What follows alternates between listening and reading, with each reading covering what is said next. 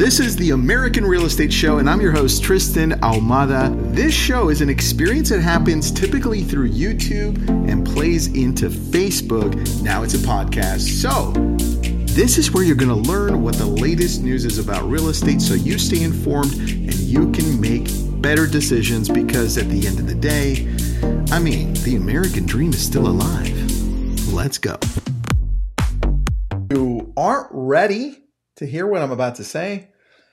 I feel like a lot of you are just in an emotional place that doesn't allow you to listen. And so I want to talk about the crash, housing crash. I want to talk about the bubble. I want to talk about some definitions. I want to talk about some stats with you. And most importantly, I want you to pay attention and listen. Sometimes when you listen, you come in with preconceived ideas and some definitions of what you think reality is. And I want you to throw those out the window. Now, if you have questions, please put them into the comments. I love reading the questions. In fact, I love when people challenge me. It helps me see things in a different way. So with that said, I've got two articles that I want to share with you. One just came out by The Atlantic. The other one is by my friends at Investopedia. They've become my best friends in the last few months. The definitions they have and the insight they have, because it's really good. It's just absolutely great. So let's dig right into it. I'm going to show you the article and then I'm going to show you the one I highlighted just so you understand what I'm looking at. I'm going to put these into the YouTube channel. If you're watching me somewhere else, go to my YouTube channel, subscribe, go to the description, and you'll see all the articles that I share here. This is the article we're going to go over, and one of them. And I've highlighted it, so let's just get it open right now. It's called The U.S. Housing Market Has Peaked. I already like that title. But no, check out the subheading. But no, we're not headed for anything even close to 2008. Now, a lot of you are going to tune out there and are going to say, well, no, it's exactly. Just do me a favor, shut up and listen so we can get through this together. If you do have questions, though, I'm happy to answer them. Here we go. Let's just go right into it, into the highlighted sections. But the vibe is shifting, saying, hey, look, the real estate market's shifting a little bit. I count at least three signs, and we're going to go over them, that the national housing market is about to experience a significant slowdown. First, as the Federal Reserve raises interest rates, yes, we've seen that. They're at about 5.5%. They're going to say, hey, look, if you want to get real, and I didn't highlight this part, over the last 40 years, the interest rates being at 5.5% is actually amazing. So just take note of that. It's pretty cheap still. Second, the number of homes for sale, aka housing inventory, that's what we call it as real estate agents, is finally perking up after plunging to all-time lows during the pandemic, which, by the way, we saw as well. All right, here we go. Inventory doesn't sound as sexy as home prices. That's true, it doesn't. But this might be the single most important statistic to watch. Interesting. I wonder why, right? My view has been that the market shift, and this is Bill McBride. I'll explain to you who he is. My view has been that the market shift will show up first in inventory, because as inventory increases, house prices growth will slow. That totally makes sense, right? Let's not overcomplicate this. This is what Bill McBride says, and if you know who he is, great. If you don't, here's who he is.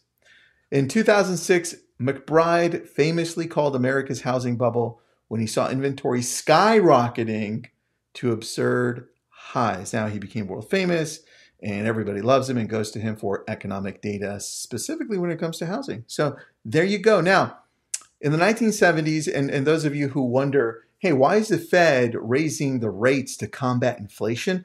Well, you can blame Paul Volcker. He's the guy that came up with the idea in the early 80s. And I just highlighted that just for you.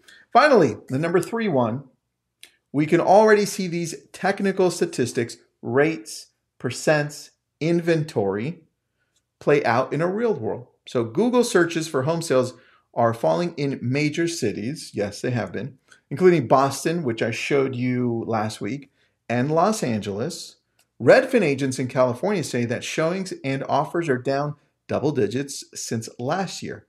And that's very true. In Minneapolis, showings have fallen rapidly and just in the last month.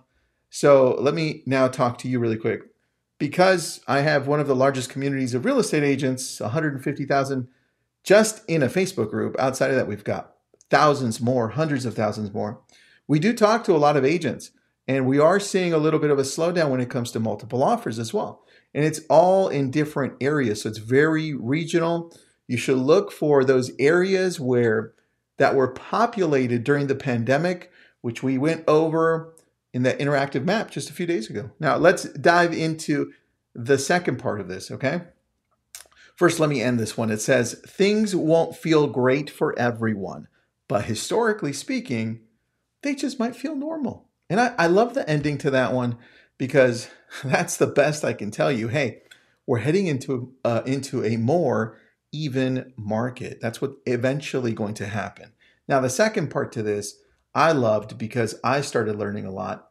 I started asking questions to myself and to some of my friends. I'm like, hey, what are some of the leading indicators to an actual bubble? And so that led me into this and why housing market bubbles pop. All right, first of all, we have to understand what things are. Housing markets do sometimes go through periods of irrational exuberance and see prices rise rapidly before falling back into line. And so a lot of people are calling this a bubble because some of it looks like a bubble. And I want to show you that because a bubble does consist of certain things that they go over. But first, what's a housing bubble?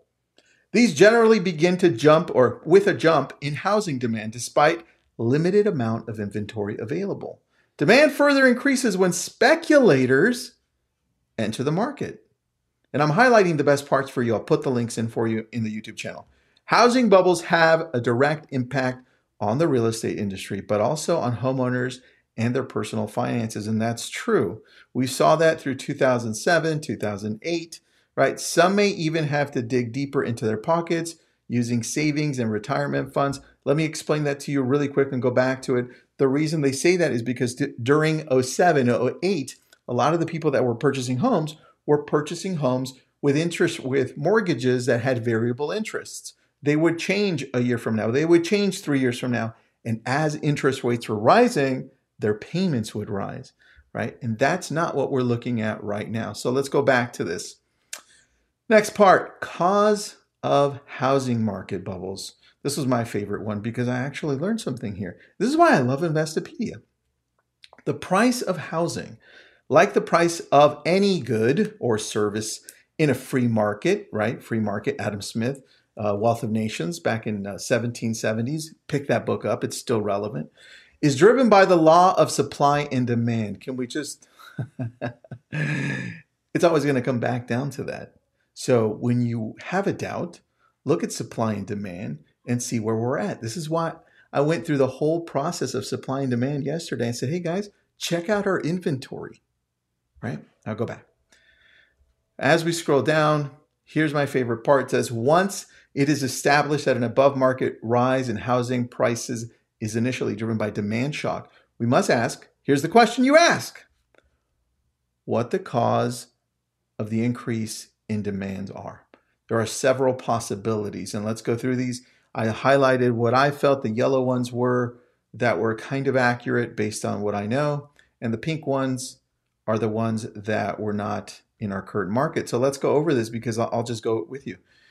A rise in general economic activity and increased prosperity that puts more disposable income. Yes, you know, what happened during the pandemic? The government threw money to fix things, and all of a sudden now we're having inflation, right? So yes, definitely on that one, a yes. Next one, an increase in population or demographic segments of the population entering the housing market. And again, yes, we saw them leave certain areas. And in some cases, we saw people buy homes for the first time, but there was a movement. A lot of people left. I'm in LA. A lot of people left our area and went to different places. Boise, Idaho, which now has higher inflation, right? Phoenix, Arizona. People from Seattle left to Arizona. People from New York went down to Florida. So yes, that is true. Let's go back to this. A low general level of interest rates. Of course, we saw the interest rates drop dramatically. Now let's go through what isn't here. Innovative or new mortgage products. Well, that didn't happen this time. Good. Easy access to credit, often with lower underwriting standards. No, didn't happen. And in some cases, we are seeing some FHA guidelines were lowered. So the debt to income ratio in some cases was a little higher than normal. So keep an eye on FHA loans, because if they start to default and go up, depending on where the economy is, that could be a concern. All right, let's go back to this.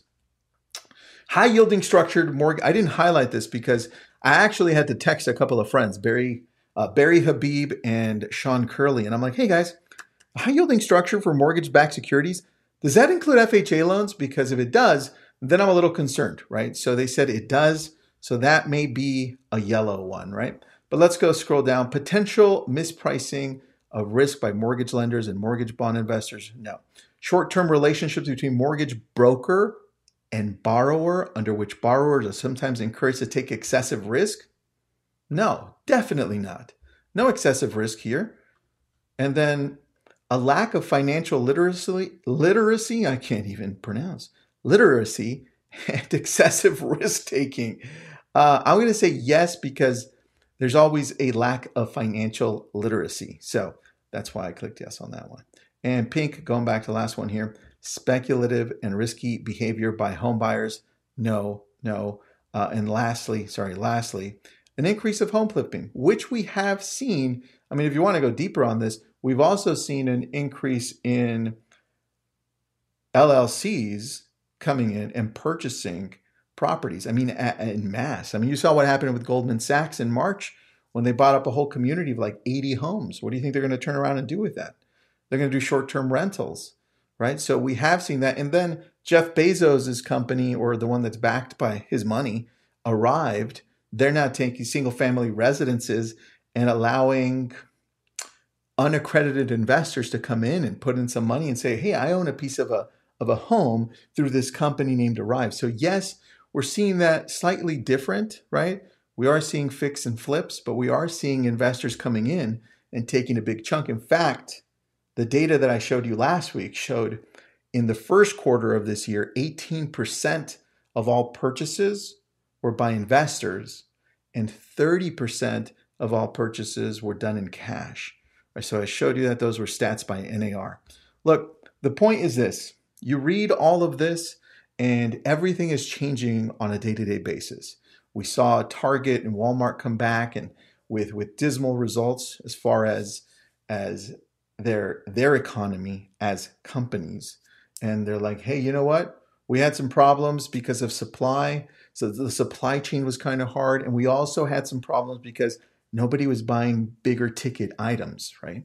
So it's a combination of two things. So pay attention to the details, because what happens over the next year will all be because of these little things you may or may not see.